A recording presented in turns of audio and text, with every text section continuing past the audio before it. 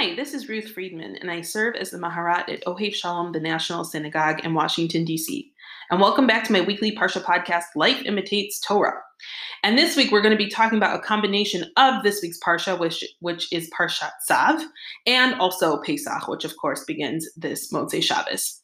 So what we're going to look at today is the role that chametz and matzah play in the korbanot. Means the sacrifices that are being offered in the temple, which is the very long subject of the book of Leviticus. So right now we're all busy cleaning because in our minds there's 8 days a year when chametz is not allowed in our homes, right? There is a year, of course it is, and it gets everywhere and in every crevice, but 8 days a year you have to completely get rid of it, and so we're cleaning and we're driving ourselves crazy with that. But really, the funny thing is that in the Beit HaMikdash, the absence of chametz was a constant reality. There are multiple offerings that are listed, many, and many of them are grain offerings, but they're not allowed to be chametz. Chametz was almost never allowed in the Beit HaMikdash. We're going to talk about that almost in a minute, right? It was almost completely banned from the altar.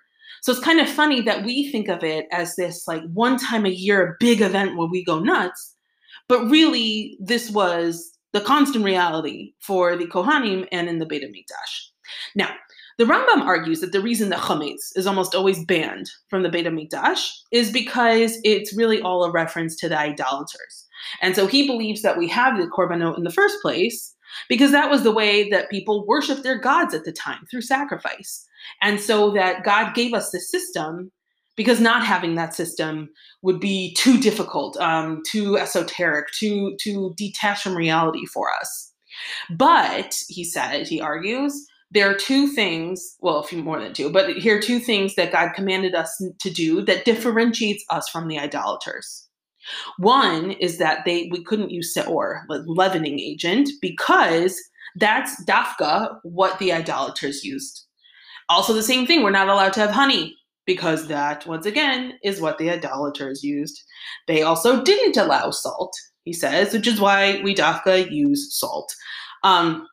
So this is a way of saying, okay, our systems look similar, but banning chametz differentiates us from the pagan worship and says this is specifically about God and is different than anybody else.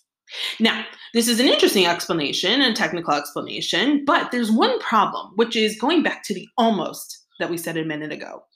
Chametz is almost banned from the altar, except that there are two kinds of sacrifices that dafka do have chametz. The korban toda, which is the korban that one offers as gratitude to God after surviving a dangerous situation, and the shetei alechem for Shavuot. So, any explanation that we have of why chametz generally is not allowed in the Beit HaMikdash has to also accommodate the fact that there are these two exceptions. So we have to strive to find an explanation that could kind of, walk that tightrope and hold both of those ideas at the same time. And so I wanted to turn to another explanation. Right? The Rambam, as we said, is technical. It's literal.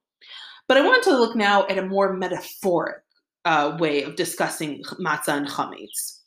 And I saw this really beautiful explanation. I didn't see the name who was attributed to, but I thought it was an unknown name. And I thought it was just a really, really beautiful idea. And I wanted to build off of that. An argument is that chametz and matzah represent people. And it represents that people, we all start out the same, right? Both chametz and matzah at their core are flour and water. So just like that, all human beings, when we're created, we're sort of made out of the same simple ingredients, right? We all can be reduced to the same simple, humble core of who we are. Bread represents the diversification of people, right? You can add extra ingredients. You add yeast, and so literally that person grows. And so what this explanation argues is along with that growth, along with that differentiation, can sometimes come, always comes with that, a sense of self, but sometimes can also involve ego, right? You inflate the chametz at the same time. It represents growth, but it also represents the possibility for the inflation of ego, for the possibility of getting comfortable with your life and forgetting your more humble origins. Whereas matzah remains in those humble origins. It remains simple and flat. And it serves as a reminder of our original versions of ourselves, untouched by the more problematic parts of us. And so, what does this have to do with the korbanot? When we bring the korbanot, especially in situations when it's after we've committed a sin, many people, including the Ramban, say that the korban is actually supposed to represent ourselves, right? We look at we look at the animal, or we look at the flour substance, and we say, "Oof, that's really should be us." But it's not us. Instead, we use a symbol for ourselves. And so, what does the matzah do? The matzah is there, and it reminds ourselves that though we may have gotten a bit haughty, we may have gotten a bit carried away, we should try to return to the scaled back version of ourselves. We should try to remember our humble core. As we said, that especially coheres for the sin offerings, right, which represents that we got a little bit carried away. We forgot the rules, right? We forgot the most important parts of ourselves. And so the matzah reminds us, you got to scale yourself back down. You got to reevaluate where your life has taken you. Okay, but then how do we then explain the two exceptions, the Korban Toda and the Shtei Alechem? So this explanation actually coheres beautifully. So the Korban Toda is offered after a person has escaped a situation of danger. And it's offered as a toda, as a thank you to God for having protected us during that time, whether it's a medical situation or an external threat, etc. Right? You're in this dangerous moment. It's terrified you. Thank God you survive. And you want to say thank you. And so what do? You bring a korban to God to say thank you. So why does this one have chametz? Well, the argument is because that scary situation has already humbled you. You don't need to look at the matzah and remember that at the core of humanity, we're all the same, we're all simple, we're all, humbled, we lack ego. This life or death situation you've just escaped, that's already reminded you. You're probably still scared. You might very likely be traumatized. And you don't need to remember that you are humble, because you already know that. You know that you're vulnerable. And so, dafka, we have the chametz then, because it reminds you of the possibility of regrowth. It reminds you that as time goes on, you can return to yourself again after this traumatic experience. Now, how does this then translate to Shavuot as well? And I think that it comes together with a beautiful message about Pesach, and both about this year specifically.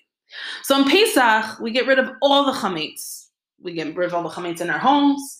Hopefully we have enough bandwidth to try to think also about getting rid of the chametz in our lives and how we can return to our core. But with the message of having chametz, the Shtei Alechem on Shavuot, reminds us that that's not the entire story. Because at the same time that we strip away all the chametz, we make ourselves matzah, we also have the Omer that leads us, that we count to Shavuot, that reminds us that part of life is the swelling and the growing and the adding of the new ingredients. And I think then sends the message more that it's really about striking a positive balance between these two, instead of saying that any sense of growth or success is automatically negative. It has the possibility to be negative, but it isn't automatically negative. And I think that this message is so appropriate for this year. This pandemic has reduced many of us to matzah. It stripped away our confidence. It stripped away our belief in so for some of us, in the goodness of the world. It took away our enjoyment of the world, right? It's cut out a lot of the pleasure. People are been more depressed, right? We've been more alone. It's reduced us to matzah, to a flat two-dimensional object. But part of that stripping away of the matzah, of the chametz to be just matzah, has also led to positive developments. Once we stripped away the chametz, some of us have been reevaluating their lives, right? Some people are looking around and saying, why do I have this job? I hate this job. Why do I live in this place? I hate this place. Why don't I just move to so-and-so? Why don't I just do this? Why don't I just do that? There's been, in stripping away the chametz, there's been a lot of potential in that matzah. The matzah has brought a lot of pain, but also provided an interesting opportunity for people to reevaluate their lives. And now we are in this liminal, Pesach is a liminal space this year. So the vaccine, thank God, is spreading more and more every day. Some people might be able to celebrate Pesach with a limited number of relatives or friends in a way that was impossible last year.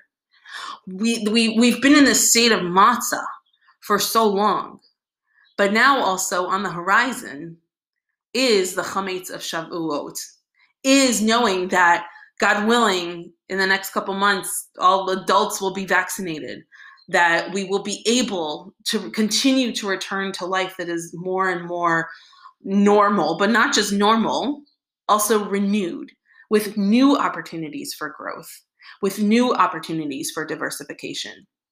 And that really is what Shavuot represents, right? We are literally now beginning the process of looking towards Shavuot and the Shtei Alechem, but we're also metaphorically looking now towards Shavuot as the possibility of the time when we're going to have an abundance, we're going to swell, we're going to grow, we're going to have the kind of joy that we haven't felt for so long.